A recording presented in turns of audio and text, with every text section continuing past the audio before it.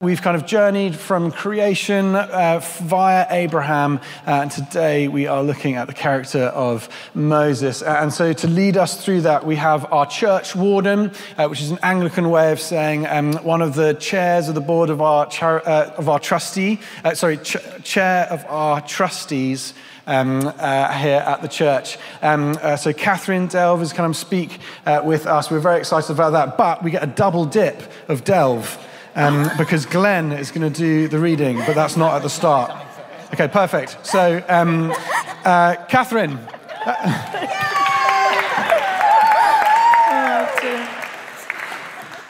That's so funny.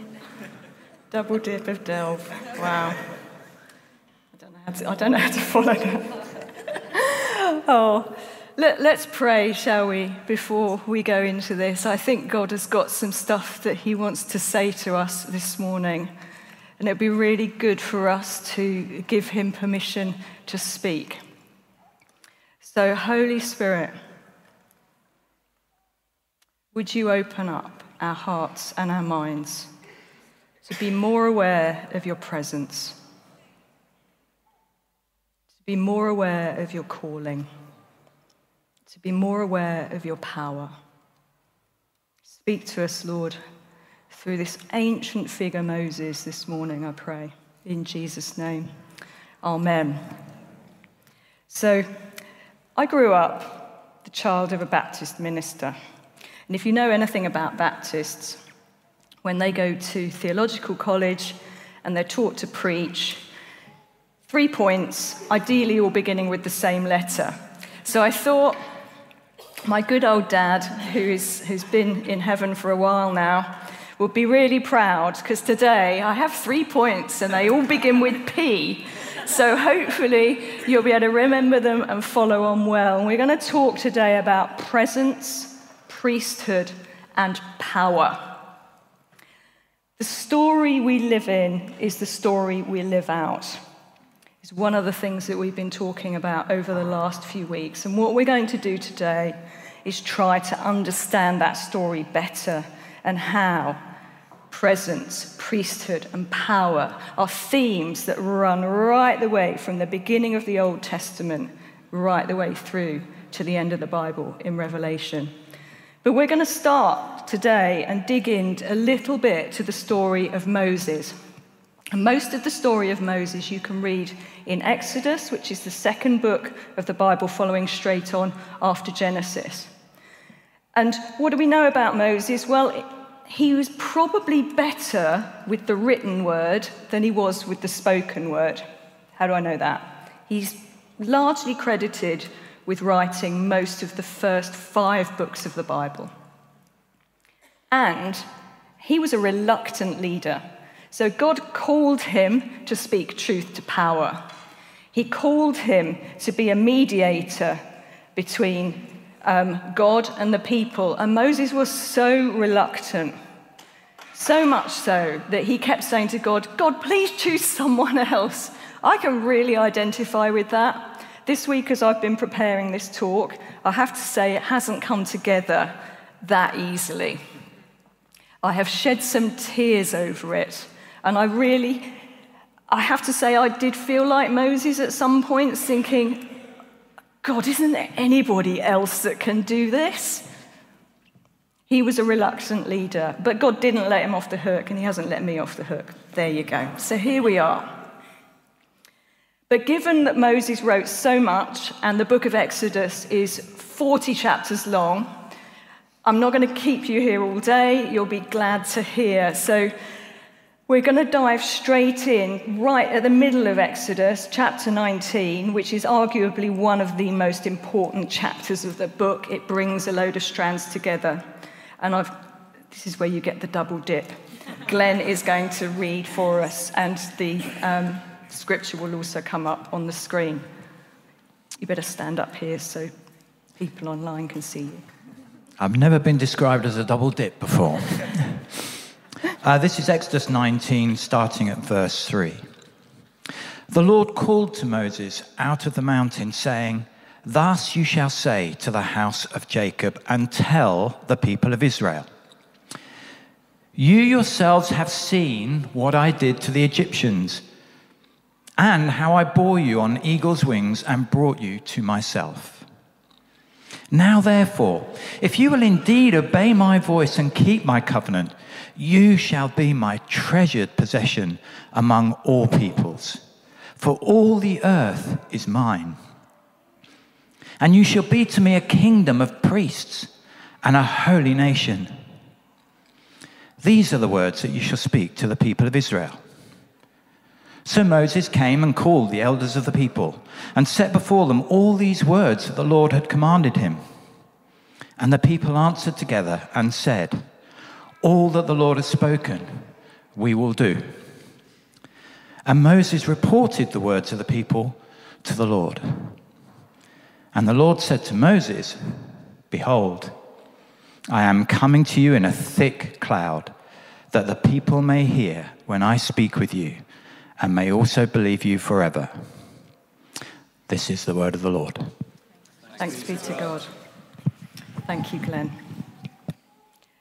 You can see just actually from this scripture why it would be helpful for you to come to the seminar this afternoon. So when it says, I bore you on eagle's wings, it's not literal. So, and often we can read the Old Testament thinking things are literal when they're not. So no, the people of Israel didn't. I'm sure you knew that anyway, but sometimes it's not quite as obvious as that, as a metaphor. Just putting that out there. So, back to the people of Israel. So, in this passage, what we see is the people of Israel are at the bottom of a mountain in the desert. They've just come out of Egypt. They've been under the tyrannical reign of the Pharaoh, who has really brutalized them as a people group and held them captive in slavery. And they have just had a miraculous and dramatic escape from Egypt. And honestly, I don't know what your Netflix or movie of choice is. I don't know whether it's Star Wars or Star Trek or Game of Thrones or Lord of the Rings or Breaking Bad or Prison Break or Friends or Neighbours or whatever it is, but I can tell you this, the Bible is right up there. If you haven't had an opportunity and you are reasonably new to faith or even not new to faith and you avoid the Old Testament, can I encourage you to get into it? Because it makes sense of so much of what comes later. Star Trek and Star Wars are like your sugary carbs. Nothing wrong with Netflix, nothing wrong with movies. We are a family that love Netflix. We love movies. One of our sons even did film studies at college. He's a fascinating person to watch films with. But if all we do is consume movies and Netflix and soaps and what have you, it's like your sugary carbs. It won't stand us in good stead for a life well lived. But equally, neither will reading stuff about the Bible. So it's very easy for us to read commentaries or books that talk about the Bible, or listen to podcasts that talk about the Bible, or tune into Instagram for your little snapshot, your little verse every now and again that might encourage us. Yeah, they're all good things, but that's not your protein. Your protein is reading the Bible. The protein of the Bible fills us up, keeps us strong, helps us stay fit and lean. It curbs our hunger. You might think of the podcasts and watching videos about the Bible or reading books about the Bible as the 5 a day. I don't know. There are limits to the analogy, but you get where I'm going with this. Read it. It's amazing. Back to Sinai. Sinai brings two important things together: the presence of God and God's law. And God's law outlines his way to live well. God is trying to get the people back to Eden. So remember, a couple of weeks ago, John talked about what Eden was like. God was there. Adam and Eve were there. No barriers between them. They could communicate together. There was love. There was intimacy. There was no shame. It was a place where God was king. He lived with his people in harmony. And when we get to Exodus, obviously it's all gone horribly wrong. And it's as if God is saying at the foot of Mount Sinai, okay, guys, we're going to go again.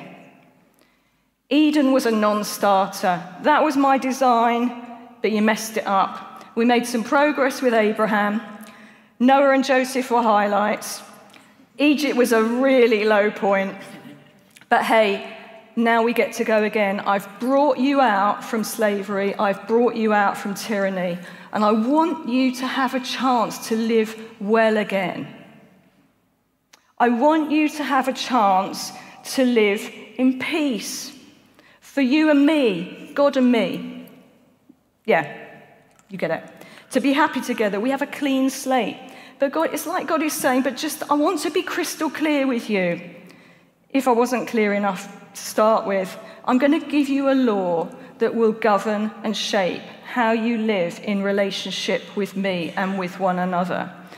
Now, this isn't a law that comes from a need to control or discipline.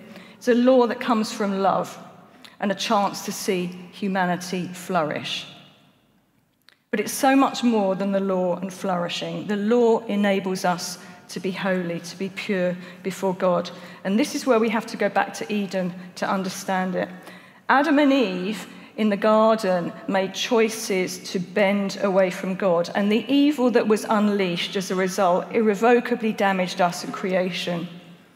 And if you look back to Genesis, re-listen to John's talk from 2 weeks ago if you weren't here. Chapter 3 ends with Eden being guarded by a flaming sword. The way to God is blocked. And this is a problem because God wants to be with his people, but the way is blocked by our sin, our wanting to go our own way. God is holy, we are not. There's no way back. The presence of God is blocked. And notice here how God's presence and his holiness are inextricably linked. And everything that God has done since that point, since that catastrophe that we see in Genesis 3, has been to move his people back into his presence. Everything God does throughout the Old Testament leading up to Jesus' arrival is giving us an opportunity to orient ourselves back to him. And I'm going to pick up on this again in a moment. But before I do, I want to show you just a short clip from the Bible Project, which explains the second half of Exodus. And it's brilliantly done. And it unveils the beginning of God's plan to make a way for us to be back in his presence again. Love the Bible Project, guys. They make really complex things really straightforward. So the tabernacle, God's idea, his way of being with the people again. But there's still a blockage. He's closer, but not completely close. Sin and rebellion is still a very big problem. And throughout the rest of the Old Testament, actually, we see, first in the tabernacle, as described in Exodus, and then later in the temple, the structure of the temple with this curtain which blocks God's presence, and the veil and all the elaborate rituals that are undertaken by the priests were just a reminder that men and women couldn't carelessly or irreverently enter God's awesome presence. But it's not just that we can't get into God's presence. It's that something about sin blocks God's glory from being visible and present in the earth. And the role of the priest is to mediate on behalf of the people, to stand in that gap between God and the people. The people couldn't go directly to God. The priest went to God on their behalf. But even then, he couldn't go, he could get close, but couldn't be actually in God's presence. And the idea that we see in Moses is that, in Exodus rather, is that Moses acted as a priest to the people. He mediated God's presence, if you like. And it's important to understand that this is a two-way thing. Moses goes to God on behalf of the people, but he also goes to the people on behalf of God. And what we have in Exodus, which is a conundrum that lasts throughout the whole of the rest of the Old Testament, it's a big problem. God is holy, we are not. God wants to be with us, but the pathway back to Eden is blocked. God is visible when his glory fills the earth, but we can't see his glory and live. And God only allows priests to come close to his presence. So what are we to do? This sums up the whole Bible story. It's the main theme. And these questions, this conundrum, are strands that run through absolutely everything. So I'd encourage you, if you're getting into the Old Testament and beginning to read it for the first time and things aren't making sense, hold that conundrum in your mind, and hopefully it will help you. God is holy, we are not. He wants to be with us, but the way is blocked. He's only fully visible when his glory fills the earth, but we can't see his glory and live. And God only allows the priests to come to his presence. So what are we to do? We can't do anything, but Jesus can. And this is where Jesus comes in.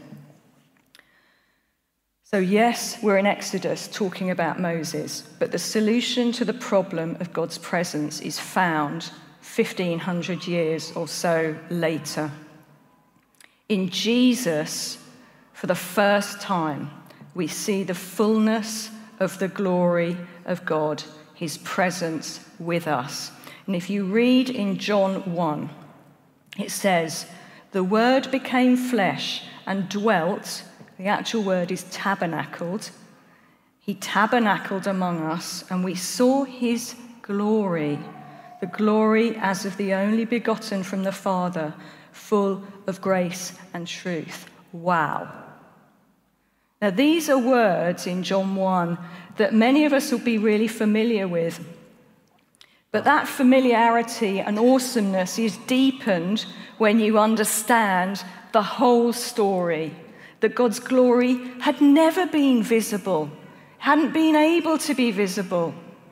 But suddenly in Jesus, it is visible. So John is saying something really shocking and powerful to his listeners and readers.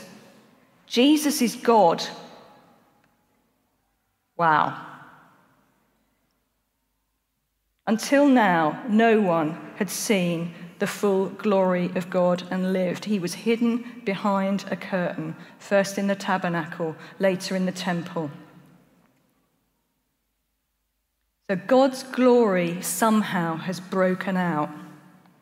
And we know this not just because of John's insight that we read in John 1, but the three other gospel writers talk about it as well. So in Matthew, in Mark, and in Luke, when Jesus died on the cross, the curtain was torn in two from top to bottom.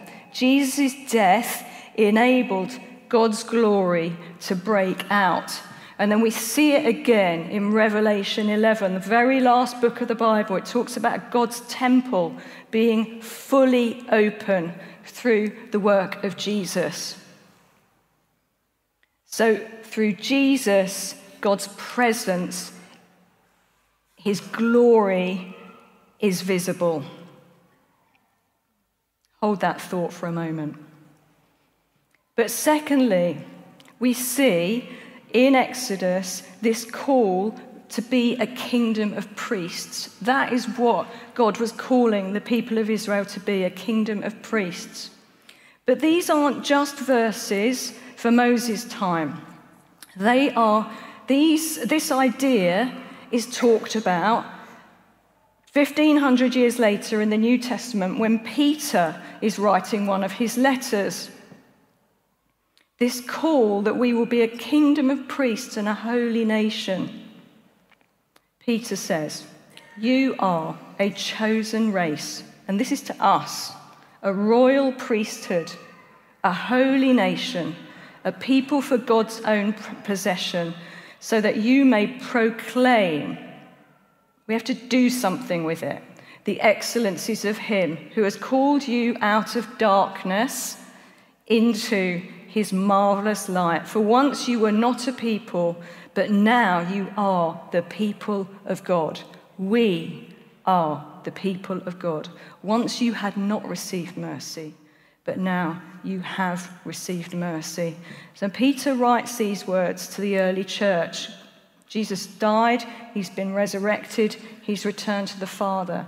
The idea is that now you and me are commissioned to carry God's presence and to be his priests. We are commissioned to carry God's presence and to be his priests. So just as Moses goes to God on behalf of the people and goes to the people on behalf of others, we now go to God on behalf of others and to others on behalf of God. And it's not that others can't and that people generally can't go to God directly. Absolutely, yes, they can. But the role of the church is that we are commissioned to be God's royal priesthood. We carry the presence of God himself. His glory is on display in us. Wow! Wow! And this is all the more awesome when we read things in Exodus like Moses couldn't see God's glory and live. He wanted to see God, and there's a part of the book where Moses is pleading to see God face to face, and God says, "No, you can't, because it will kill you." And so God hides Moses in the cleft of the rock, so his face is hidden, and he passes by. But now God's glory, that awesome glory, is on display in us and through us.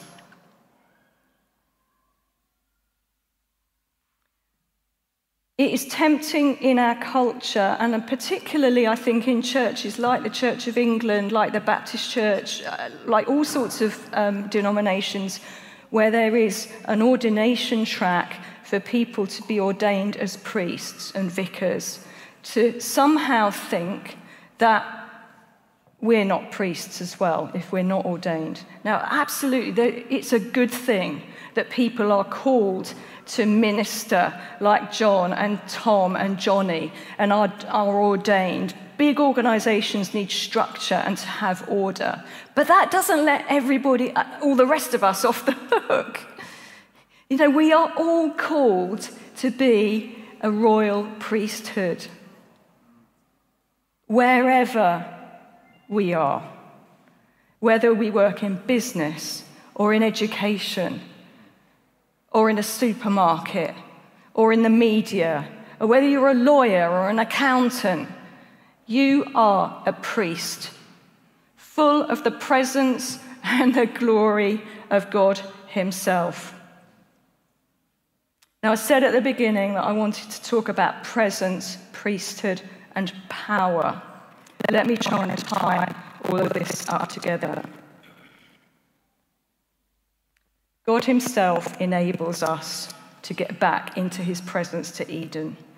He knows that we can't do it himself. He sent Jesus to do it for us. There's no longer a curtain in the way. This is why Jesus is sometimes referred to as the second Adam. Adam couldn't do it, Jesus did. He's the second Adam. So Jesus enables us to get back into his presence. Second, Jesus is our great high priest. Through him, we can access God directly. Because of what Jesus has done, the way to God is completely open. But we are now commissioned to follow in Jesus' example. He's our great high priest. We are the royal priesthood. We are called to minister God's presence and glory to the world around us. But finally and beautifully, We are now, our bodies in the New Testament are described as temples of the Holy Spirit. So no longer is God's presence found in the tabernacle or the temple. We are the temples. We carry his presence. His glory isn't hidden in a select, to be only encountered by a select few. His glory is housed in us by the power of his Holy Spirit. So when we pray for each other to be filled with the Holy Spirit, we are not just looking for a lovely, warm and fuzzy feeling. That's great. It is so much more than that. It's more than asking to be filled with the Spirit for God to deal with our mess and our struggles, or for that we might be filled with the Spirit to know God's healing. Yes, it's about that, but it is about so much more than that. Just as Moses mediated or priested God's presence and his power to the people around him, we are called to do the same.